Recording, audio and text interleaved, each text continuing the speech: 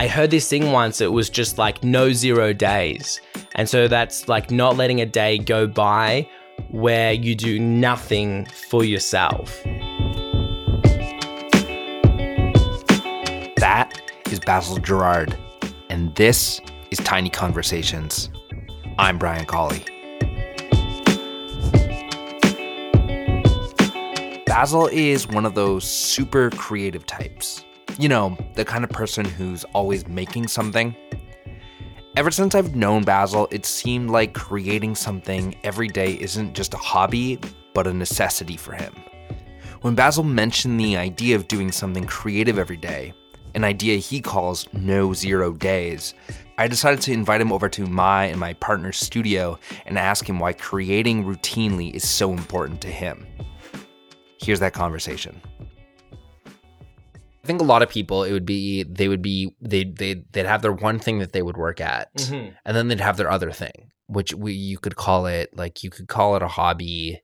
Why is that? Whatever that other thing is, why is that thing important?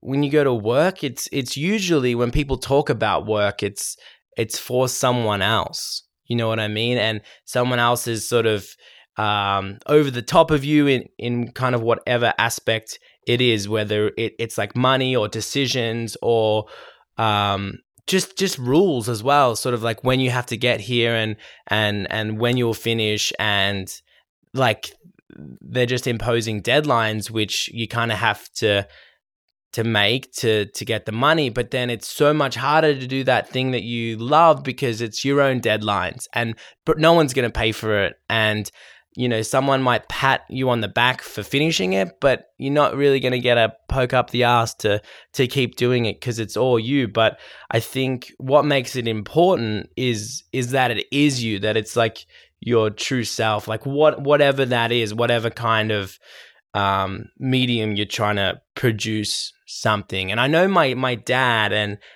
he's a wood turner, but he worked in a factory for 10 years when my older siblings were growing up, and then he's worked for 25 years doing the night shift, 2 nights on, 2 nights off, helping intellectually disabled people, just being kind of like a carer in these small units.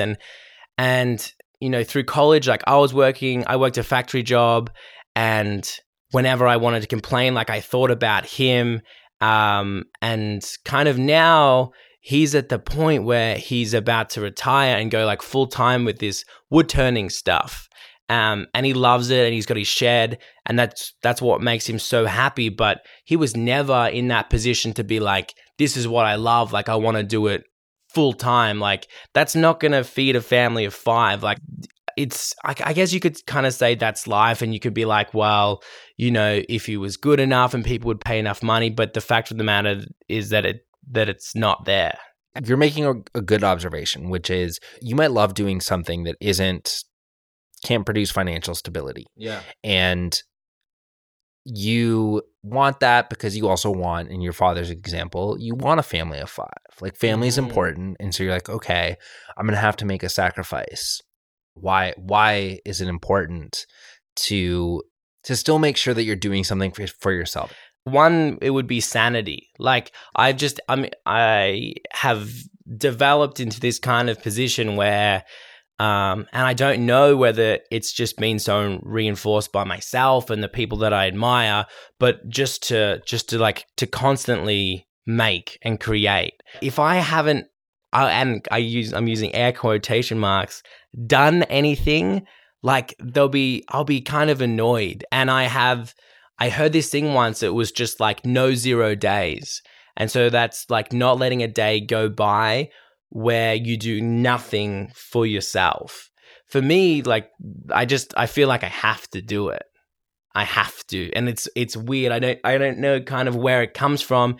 It's more like of a body thing. Like I feel really tense in my arms, and it's really close to what I feel like if just recently, if I don't play drums somewhere throughout the day, like I'll find a dinner, I'll be like tapping away. I'll have this like energy that like needs to come out. And again, like that'll drive I think you'll find from this interview that I just drive my girlfriend crazy, but she'll be like, can we have a conversation where you're not tapping? And I'm like, I'm sorry, I haven't played drums today. And there's something there. There's a groove that I've been working on it needs to come out. It's cool you've discovered that. Like, I think it's awesome that you know this about yourself. And the way you've described it is also that it doesn't just have an impact on you. It has an impact on other people. Like, you talk about your girlfriend. Mm-hmm. So she's impacted. Yeah. What were you like when you weren't creating? Just a ball of energy, and at the same time, such a sad sack. Doing like night shifts at this factory, and I've done the factory thing twice. Once to come to Canada the first time to study. I did 8 months, and I was doing, I would do like Friday night shift, and then I would get home Saturday morning, sleep most of Saturday, probably party Saturday night, and then get up super early on Sunday, work all Sunday, and then I'd be spent. So you come home and you're worthless in terms of creating. Other people are creative and they manage to lock that down, but the type of stuff that I do, I kind of need the time for.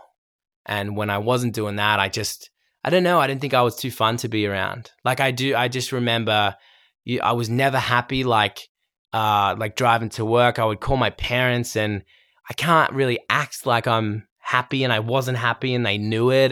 How did you figure out that this is what you needed? I wasn't always able to, and some would argue I didn't put it together so eloquently, but I wasn't always able to kind of work it out. Like I've only really done that probably in the last year. And I've only probably been comfortable with that in the last couple of months. But if I go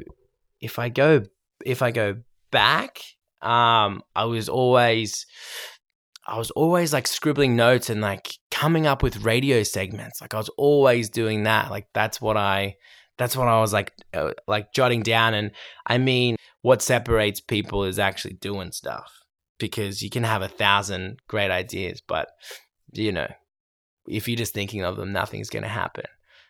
I knew I had to do it because I would feel shitty not doing it. And I would also have these huge highs after doing something. And for me, I should also say, like, it's ideally every day for me, but this is the real world. So I can kind of stretch it out. And so I kind of worked it out that way, that I was like, hey, when I do things that I love, I'm a better person to be around when I'm doing stuff that I don't love, because I'm not crabby and being like, I want to be doing anything else but this. In the last couple of months, I definitely feel a lot more chill. And like my girlfriend noticed too. She's like, you're not so tightly wound with like having to do stuff. And I was able to kind of close my laptop and go to bed or whatever, knowing that I could do it later on. When you talk about like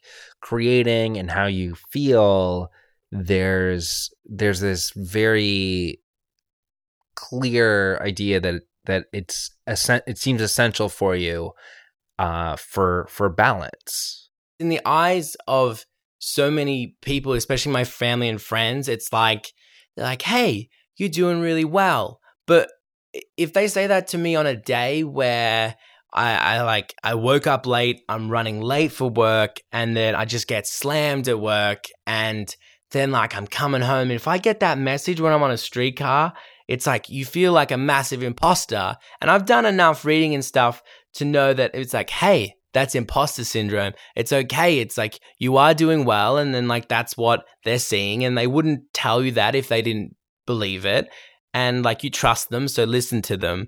But there's still that fight in your head being like, no, if they only saw like how much of a piece of turd I was today, they wouldn't have said that. You know what I mean? Like that's it's just your stupid lizard brain being like, do something. You are lazy and you're worthless. And then when you do something, that lizard brain goes, it's not that good. I saw better today. You just try to copy that other person and you're not as talented. So you suck. So you can't win with the lizard brain. Like that's why you just gotta push him away as much as possible, and don't listen to him or her at all.